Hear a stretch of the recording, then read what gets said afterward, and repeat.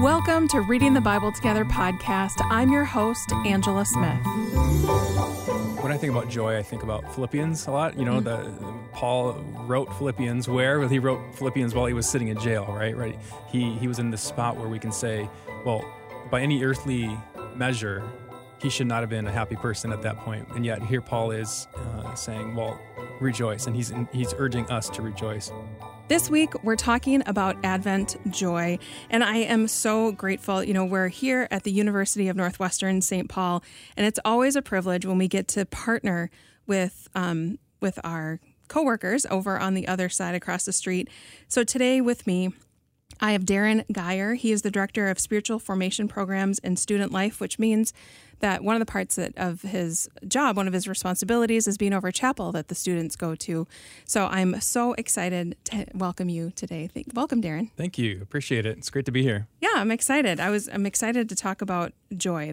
I love Advent. Is Advent something that you practiced growing up, or you practice now? Yes. So Advent was a big part of my childhood. I grew up in a church that celebrated Advent with an Advent wreath and other things, and to me that was such a marker of the importance of it. You know what I mean? Just the fact that there was this anticipation, this build up for what we of course knew was Christmas, but before Christmas there was this kind of important work to do, this important acknowledgement to be made. So yeah, I loved the Advent wreath and the lighting of the candles and even now, yeah. So Advent is a part of my life and my family's life now at church and for us as a family as well. So, and it's different, isn't it, when you're the parent?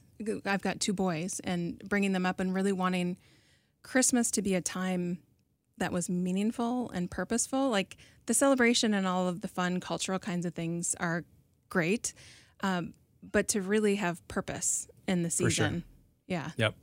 Yeah, we've loved incorporating that into the rhythms of our family, for sure. We're big fans of the Jesus Storybook Bible, and they've put out some really good resources that accompany that Bible for Advent, and those have been great, especially for our younger ones. So nice. Yeah. And then, what's your favorite Christmas tradition? If there's something different than Advent, either from childhood or now. Yeah, I think both as a child and now, one of my favorite things is the nativity scene. So I remember when I was a kid, I loved when that nativity set came out of the box and we set it under the tree, and I would just spend I remember hours just on my tummy, like staring at this scene. And I kind of had the same energy of imagination that I did when I played with action figures or something like that. You know what I mean? Like it just came alive in my mind about how that happened and what happened and the beauty of it all. And so I've always loved the nativity scenes. And so for us now too, our family puts out a couple. One of them is the Little People nativity scene that the kids play with, and we try to not lose any of the pieces and get them mixed up with Superman and Batman. But those sometimes find a place in our nativity scene too. You got Batman hanging out with the shepherds, and it's a pretty good time. So. Yeah, I love nativity scenes as well. And my husband had gone to Haiti, and one of the things that he got when he was there was a Haitian nativity scene. And I thought it's so interesting to look at different cultural interpretations of nativity scenes too. I love that. Yeah, that's beautiful. Yeah. That's really cool. Very cool. Okay, so I think to start out, let's define or at least differentiate between happy and joy. What are those? How would you define those or point out the differences in those two words? Right. Yeah. I think joy is more enduring. It's more everlasting, and we see this transcendence of circumstance almost. I think, and as we see it described and defined in Scripture, and happiness. Happiness has a role to play within Scripture as well. We see that word too. But to me, I think our culture has grasped onto the word happiness and given it meaning that the biblical concept really didn't intend to give it. I think joy is importantly the distinction there is that it abides. Joy abides regardless of our circumstances. That's a really great differentiation. Yeah, I had started out looking up the definitions of the words, and they were so similar. But happiness feels like surfacey to me, Right. where joy is almost like a state of your soul. Yes. And I think what you're saying too about in the given that it's our circumstances don't affect the state of the joy that's within our soul. For sure. To not let them do that. I often think of happiness. I think of the money we spend on the things that we own, and how happiness can kind of come from a result of possessions, but joy really is that deeper abiding thing. I recently went camping with one of my sons, and we just had the best time. And I just remember sitting there. We were up on the North Shore here in Minnesota, and of Lake Superior, and it was just a fantastic day. We spent the Saturday all day with no schedule, no agenda, and he and I just walked up and down the river. We walked across these stones, and we had so much fun, and it was just an abiding joy. I just remember thinking this is what joy means. You know what I mean? It was just so great. So that's so good. That's one of my favorite places too. For sure. Up on the North Shore. Gorgeous. So let's take a look at the study guide and how the study guide is kind of walking through joy. And for those of you that don't yet have the study guide, you can head over to myfaithradio.com and sign up and get your own copy of that as well. So some of the points that they're making is that joy is God-given. And the verse is Romans 15:13.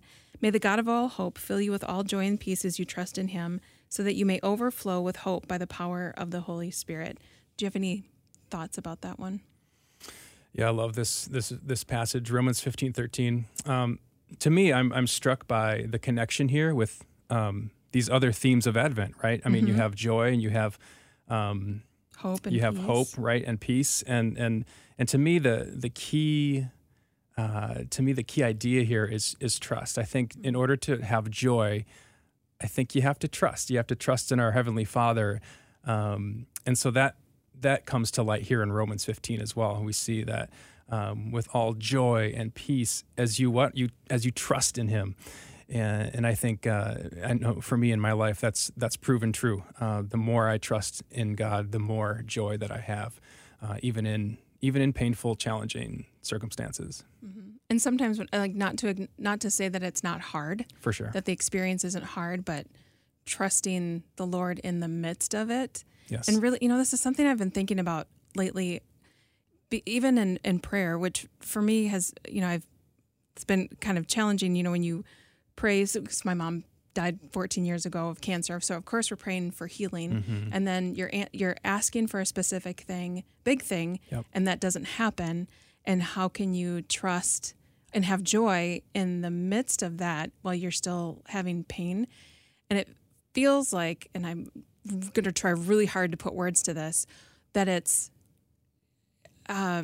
maybe I'm not going to do well putting words to it, but it's letting go of, praying and telling God what you really want and pouring your heart out to Him, but really leaving the result to Him. yes. And that trust, that surrender, is what He's calling us to do, really is the best thing to do, and is a really hard thing to do. Yep. That's true. I've experienced similar things with the passing of my father, and you pray and you pray and you pray, and you have a hoped for result. And part of that trust, yes, is trusting God with whatever may come to be, Yeah. Yeah. That's tough. Mm-hmm. Well, and I'm going to jump down because I feel like there's a big correlation between trust and obedience. And one of the points is that joy comes through obedience. And it's John 15:10-11. If you keep my commands, you will remain in my love, just as I have kept my Father's commands and remain in his love. I have told you this so that my joy may be in you and that your joy may be complete. Any thoughts about that one?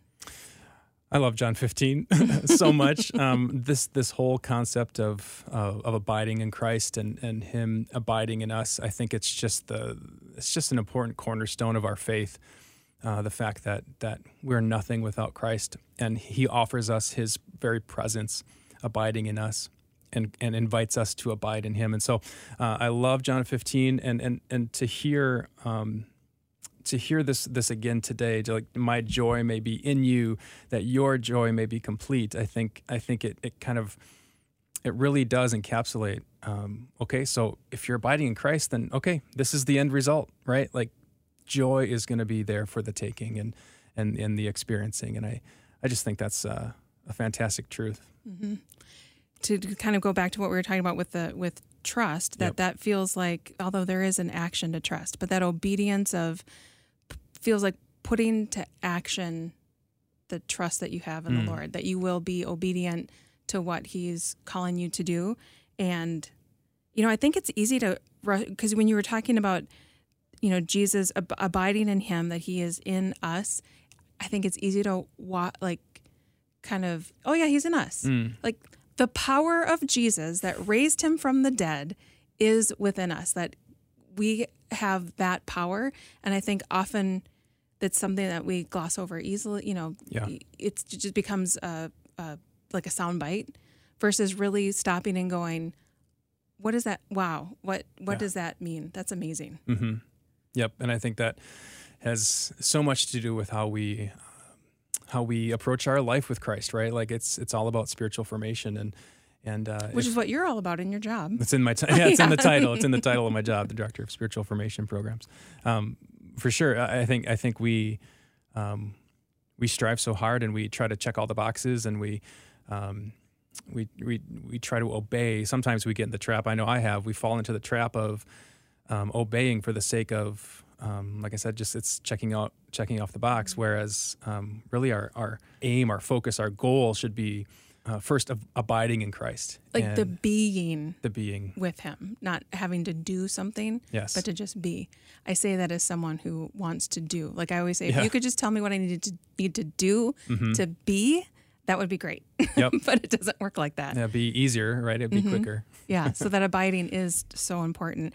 And we were talking a little bit before we started recording about kind of looking into some of the Greek words that mean joy and rejoicing. What did you find when you were looking through that? Because I know you had mentioned that you're looking a little bit too at the difference between kind of joy and rejoice. Yeah. So I you look in you look throughout the New Testament, you see the word joy, you see the word rejoice, and I wondered if those words in Greek were similar to the way they're the same root word. Yeah, it's kind of rendered in English. In English, we can tell there's a connection there because they have the same root, but in Greek they do as well.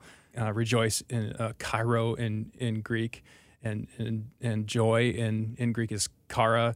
Same root word in English. And what I found was fascinating was that these words also share a root with the word grace. Charis. Oh, charis, yeah. Right? Mm-hmm. And so to me, that says something very important about what joy is. First of all, joy and rejoice. You have a noun and you have a verb. And so joy is something that you have, but joy is also something that you do, right? Mm-hmm. And then the fact that these are connected with the word grace and this concept of God's gift to us, I think says something important about really where does joy come from and how is it lived out in our lives. That's so good. Yeah, when I looked at Kara, it was cheerfulness, and it said calm delight and gladness. Yes. And that calm delight really stuck out to me of like a state of being that that you have this calm delight, that you are.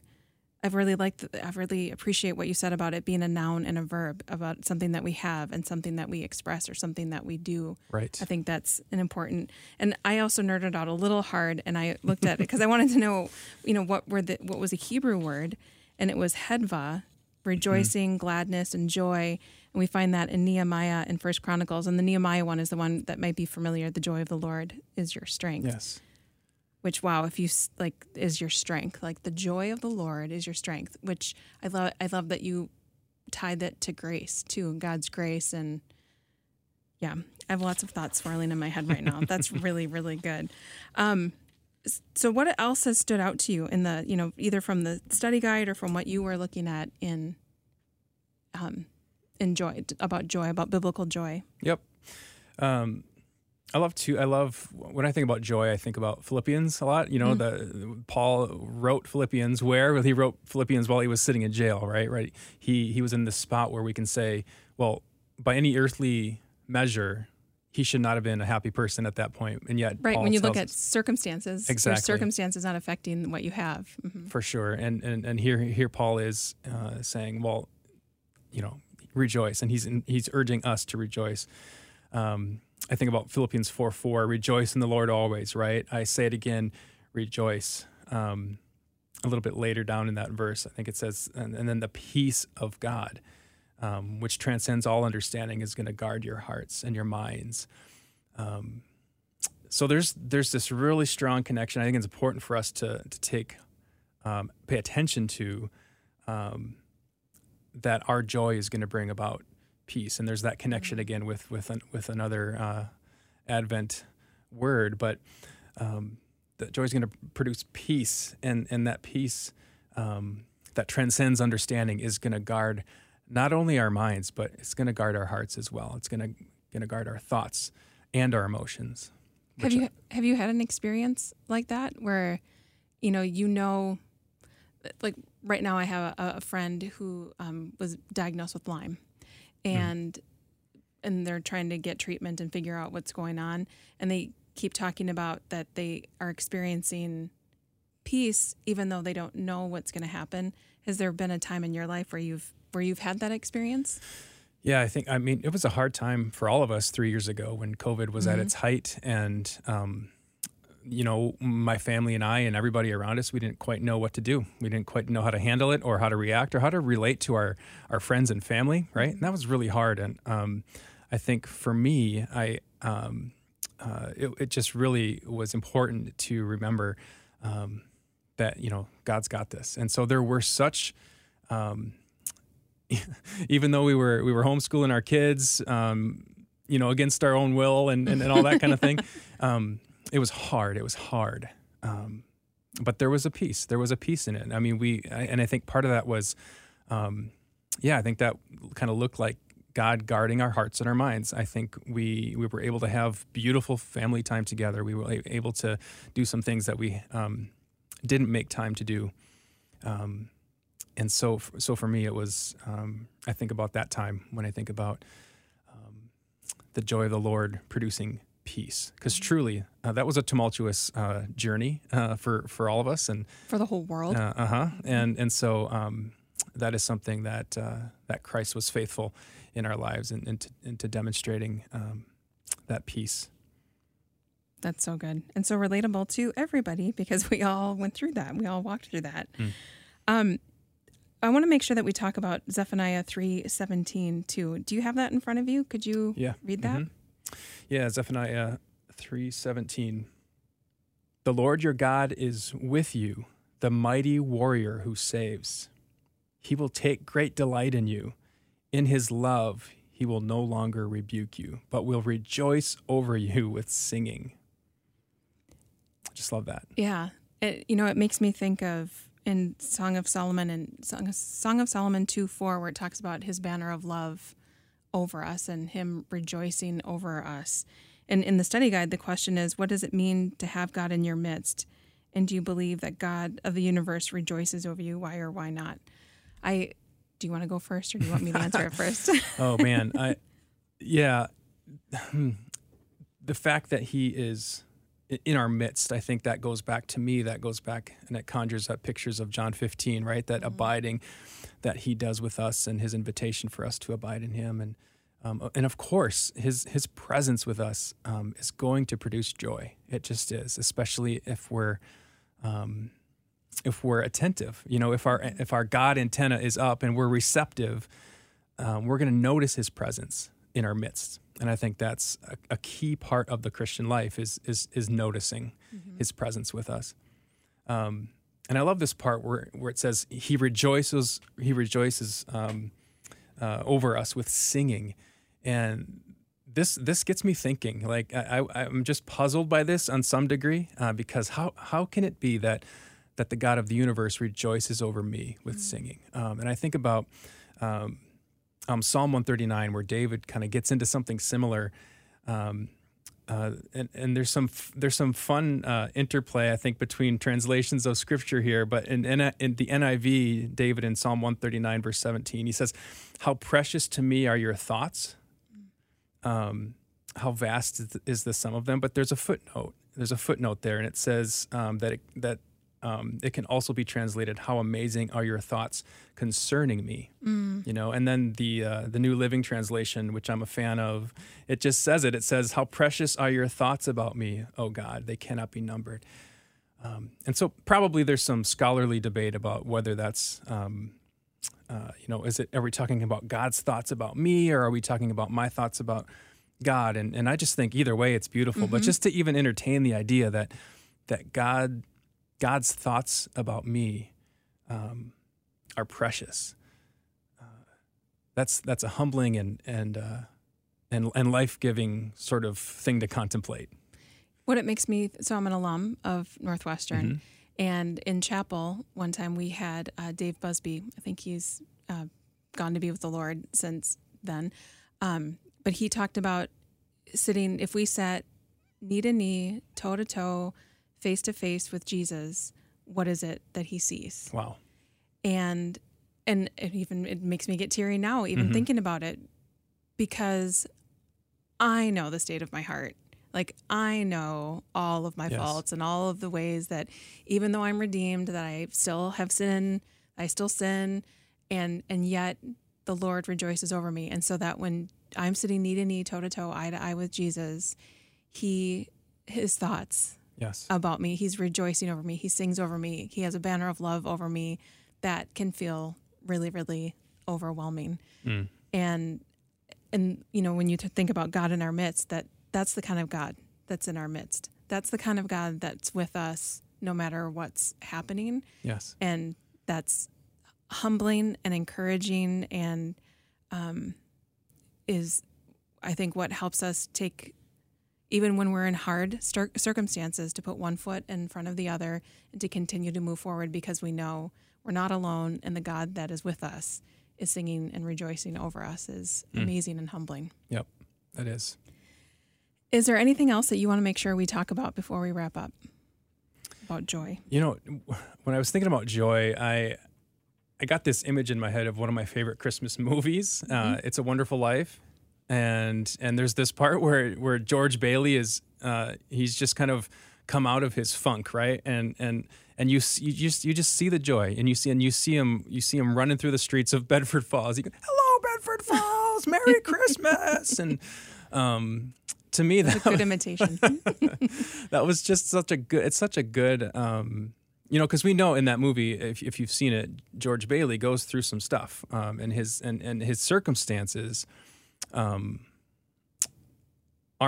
what we would maybe grasp for in this world, but he realizes the more important thing, and now he's running through the streets and saying Merry Christmas to everybody. And I just think that to me was a reminder of, as I think about that scene in that movie, a reminder that we have so much to be thankful for and to have joy about. So, yeah. So I'm excited. I don't know about you. I'm excited for Christmas time and Christmas movies, and we're in this season, and hopefully you'll get a chance to watch some of those favorite movies. But yeah, I'm going to bounce off of your It's a Wonderful Life, because one of the things that had like just been something that had a little annoyance that you see like getting at him is there's a finial, like a knob at the bottom of the stairs, and it's not fully attached. Oh, right. Yes. And so every time he walks by, it comes off, and he's like, oh, and he wants to slam it down. And when he comes back, he grabs it, and it comes out just like it always does. Yes. And he kisses it. Yes. Before he puts it back in place.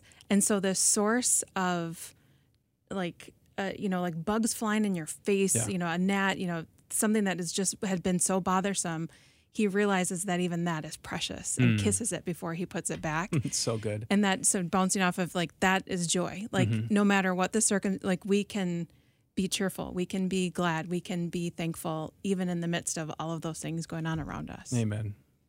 So good. Amen. Thank you, Darren. Thank you so much for taking the time to do this. I appreciate it. Yeah, you're so welcome. I appreciate being here. It's great. Thank you for joining us for this conversation about Advent joy. And from all of us here at Faith Radio, Merry Christmas to you and yours. The Reading the Bible Together podcast is a production of Faith Radio and Northwestern Media. Hosted, produced, and edited by Angela Smith. If you've enjoyed this podcast and want to hear more, consider financially supporting Faith Radio. Find more information at myfaithradio.com.